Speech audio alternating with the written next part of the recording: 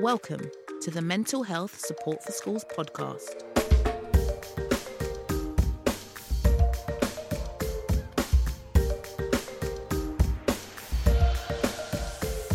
I'm Dr. Katiba Chitsabeeson and welcome to a very important podcast. Today we're going to be discussing the provision of mental health support in schools and colleges.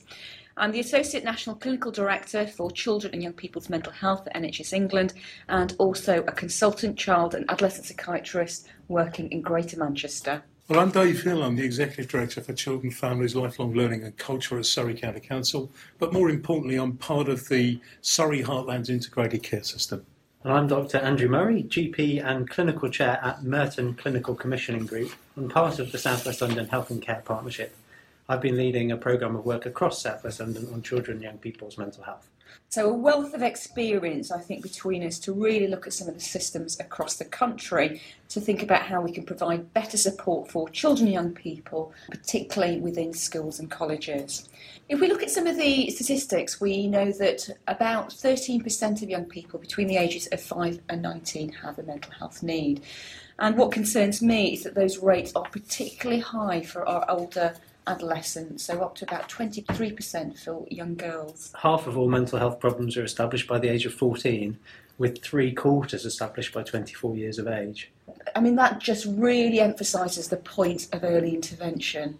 And I think we know, don't we, that access to mental health services and broader support is needed to ensure that children and young people are able to maximise their chances for a happy and healthy life. Yeah, certainly we concluded when we were looking at this in South West London that we just weren't intervening early enough. I agree very strongly with that, and of course the Children and Young People's Mental Health Green Paper sets out proposals to improve mental health support in schools and colleges, a prime source of early help work. So thinking about our ambitions around trying to provide support that's accessible, effective and sustainable, we've got some real opportunities now at a national level and we're going to discuss some of those.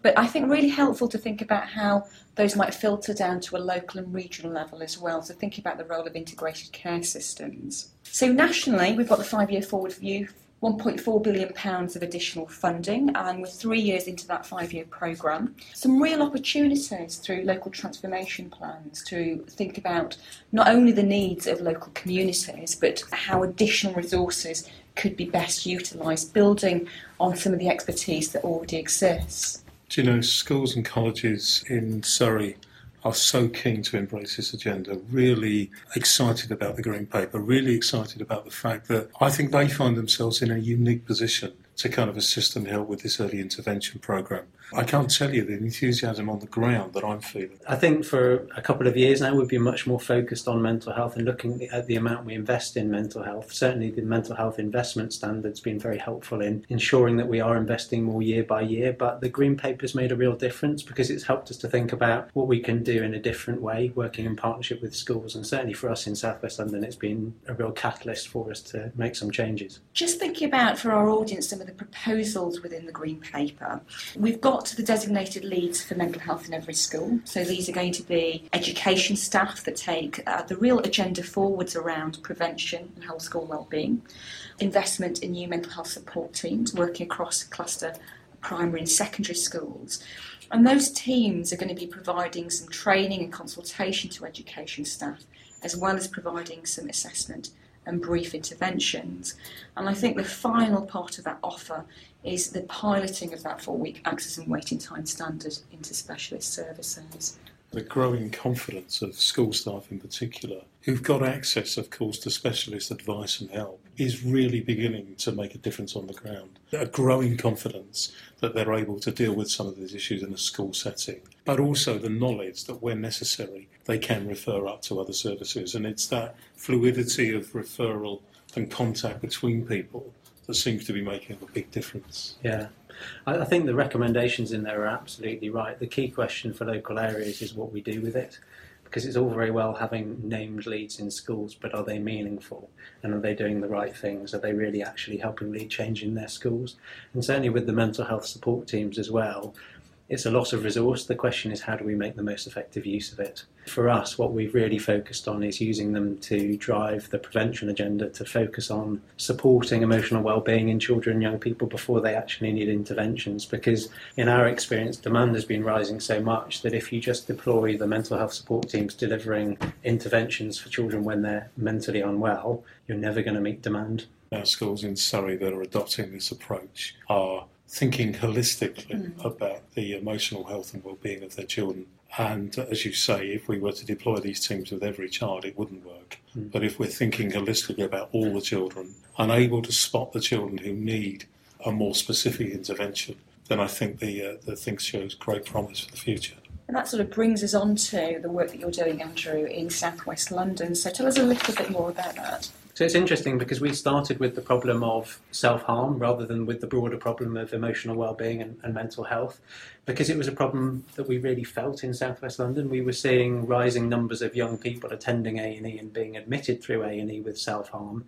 The system was telling us it was a problem. So we started with somewhere the system agreed there was pain to be dealt with. And from that, we've actually ended up with a much broader programme. That's because of the way we approached the problem. We did quite a bit of engagement work with groups of young people to understand why they were self-harming, and we brought together a big stakeholder group to look at the problem. And what we concluded was, although there were great bits of work going on across South West London, we weren't providing effective early intervention and support children around emotional well-being, and that was where we felt we needed to target our action. So we started with the problem of self-harm, but we've ended up with a strategy that is really built around a whole school approach. In terms of the strategy, we again did a fair bit of work with groups of young people, and we did another system-wide workshop where we did some strategy generation, and then we tested that with children, young people and parents. We did a survey monkey over a week, and we got 1,200 responses where they ranked the strategies. Wow. And really helped us focus on what would be most effective. So that drove us into a strategy that's built around a whole school approach, and we're rolling that out across South West London. We started thinking about this as a project in November 2017, and we really nailed our strategy in summer last year and then started the work with the schools. We're still in the process of rolling some of the elements out. It does take a lot more time and energy. I think we're going to end up with a much better outcome as a result, but it's slow, and you can only do so many of those system-wide programmes at once. If people do want some ideas, I know Young Minds have a great set of resources as part of their Amplified programme, so if people want some ideas, either as commissioners or service providers about how to embed co-production locally, then please do look at their website. So that leads me on to some of the work that we've been doing in Greater Manchester with the Mentally Healthy Schools pilot. So this was commissioned by Greater Manchester Health and Social Care Partnership. And what they did was they commissioned a consortium of Youth Sports Trust, Alliance for Learning Teaching School, and some other third sector organisations, including 42nd Street and Place to Be. And what started off being quite small, so 31 schools, very quickly expanded to 62 schools. And I think the success of that programme has meant that this September they're hoping to double that to 125 schools, which I think is fantastic. They started off with a self-assessment with schools, look at some of the strengths that schools already have, and to identify areas that they wanted to work on, really. Lots of support to staff in schools, training through programmes like Mental Health First Aid, particularly working with senior leadership teams, providing coaching. I think a key element of this offer was really supporting staff, thinking about staff resilience as well as their kind of confidence and competence around wellbeing and mental health. What I thought was really exciting is the way that they included or focused on sports. So Youth Sports Trust actually brings in athletes and sporting stars to talk about the importance of physical education, think about how you can use sports to manage stress as well as improve well-being. And then there was another kind of step for people who actually did have mental health needs where they could access either direct work within schools or start to think about more specialist services. That's encouraging because it sounds incredibly similar to what we're doing. that is positive, even in isn't terms it? of linking in with sports clubs. Yes. We've been exploring the same thing, so it's really encouraging to hear Did you have any particular learning, do you think, from London around the kind of measures that you were wanting to focus on? I think the first learning was we just didn't have the data to understand how big the problem was in the first place, but also to be able to evaluate what we did. So we were working to start with off A&E admission data being the only solid thing we had, and referrals into CAMHS. So it was a really critical part of what we did, was to start to use this as a way of gathering more information. We did baseline surveys within the schools of what they actually provided. As I said, we're working with Cork, who are linked in with the Anna Freud Centre, to do a survey in years 5 and 8 in the schools, which is around emotional well-being, so to get that benchmark. And then we're going to continue to evaluate that year on year to see what impact it has. There's something about resilient communities, resilient families and resilient children and young people. That sort of set of language has started to get common usage. And I think a lot of this work is about finding common language between schools and mental health professionals and social workers and so on and so on. And we all come at it from a slightly different angle, but the moment you get some common language around resilience and so on, I think that begins to build a kind of real momentum. It's really important to get that right, because you're not speaking the same language, and you might think other people understand the term you're using. They don't. It means something completely different.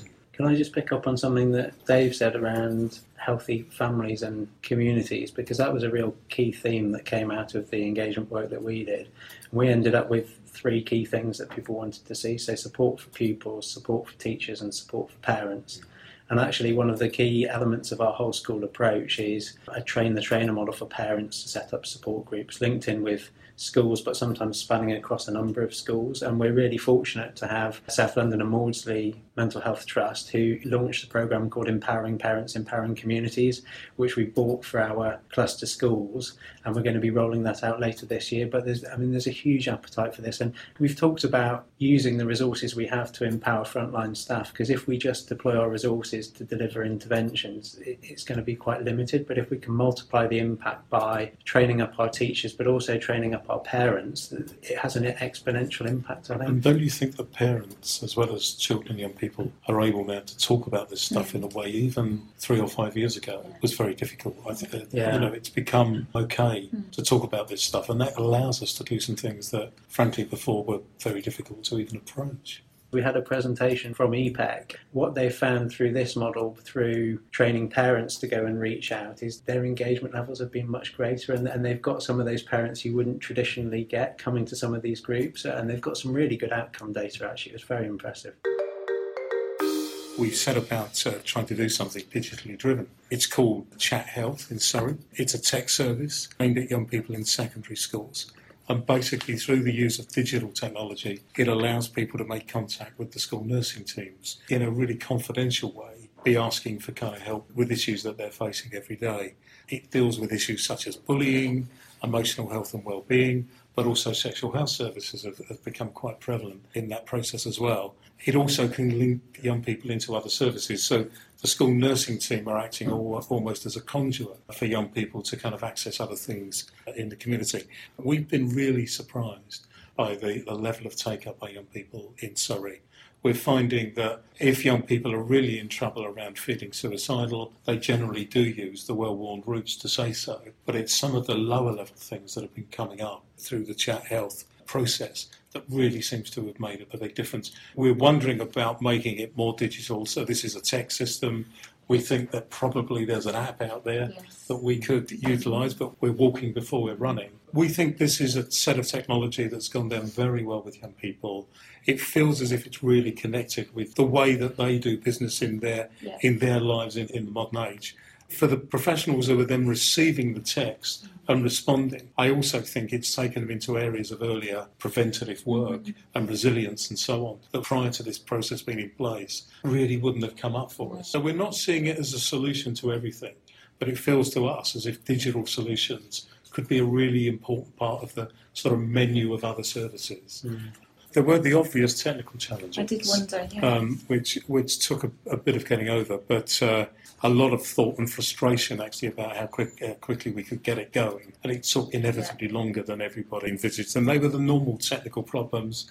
And as has been mentioned earlier, there were issues about data sharing and confidentiality, which had to be thought about very carefully. We tried to go as fast as we could. But actually taking the extra bit of time to think it through has meant that we've overcome most of those challenges pretty quickly. Let's start to think about different models, and one of the models that really springs to my mind is Thrive. We talked about language. Many people might know that Thrive talks in a language of needs rather than disorders, which is far more inclusive, far more acceptable to not just young people but many of our partner agencies. And also, really importantly, talks about the role that each and every one of us can have in supporting young people's mental health needs, and that includes the roles of parents and carers, it includes the roles of a whole range of community services. So fabulous for that kind of emphasis on prevention and early intervention. I know Thrive very well from my work in Essex, and we're just looking at our entire framework in Surrey, and Thrive it's going to be, because we're completely persuaded by the model. We're completely persuaded by the notion of a kind of strengths model rather than a deficits model. The services that will flow will be based on those principles, of course, but actually the language is very important. And I think some of the old language with the tiers and so on and so on did lead you into a kind of deficit. And we even had some comments recently. We've got in the current model, it's coloured green and yellow and orange. And if you're really critical, it's red. And somebody said, that's the wrong set of messages. Red is for danger. So we've even been made to think about not just our language, but the way that we visually represent things for young people. What we're just grappling with is trying to get every borough in South West London to adopt the same language, because the schools find it really confusing when some places are still talking about tiers and others are talking about the different Thrive terminology. So I think it's the right language to be using. We just need to make sure that it's consistent. I just think having a fairly straightforward model with a common set of language that everybody understands just gives you a platform on which you can build all sorts of things. So the things that you may do in different areas may differ, because areas differ, of course. But actually, I think the Thrive model will become the kind of uniform model, and in London it will be a challenge because you've got many boroughs. I'm lucky in Surrey that I can do the Thrive model in the whole place in one go, with 415 schools all adopting it together. But I think it's been a revelation, the model, and I think we should promote it. But the nice thing is you move away from 3 tiers to having the Thrive and getting advice and signposting, so it really does shift you to thinking about the earlier end of and prevention in a way that the tiered model just doesn't do. We found that far too many of the concerns around emotional health and well-being were shooting up to the top end of the tiered model, when what was required was a much more early and nuanced approach. And as we're beginning to develop that, we're really beginning to see a different set of outcomes. And the top end of the system was very overwhelmed. It felt as if it just couldn't cope with the level of referrals that were rising up, whereas now that's beginning to balance into a much more sensible, coherent system. So really keen on this. In Greater Manchester, we are using the Thrive framework to really think about workforce development.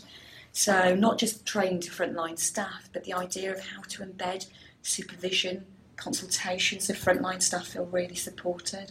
And I thought that was really quite interesting, because I do sometimes think we expect our community agencies or frontline practitioners to be able to provide the support, but actually they also need to support themselves and training.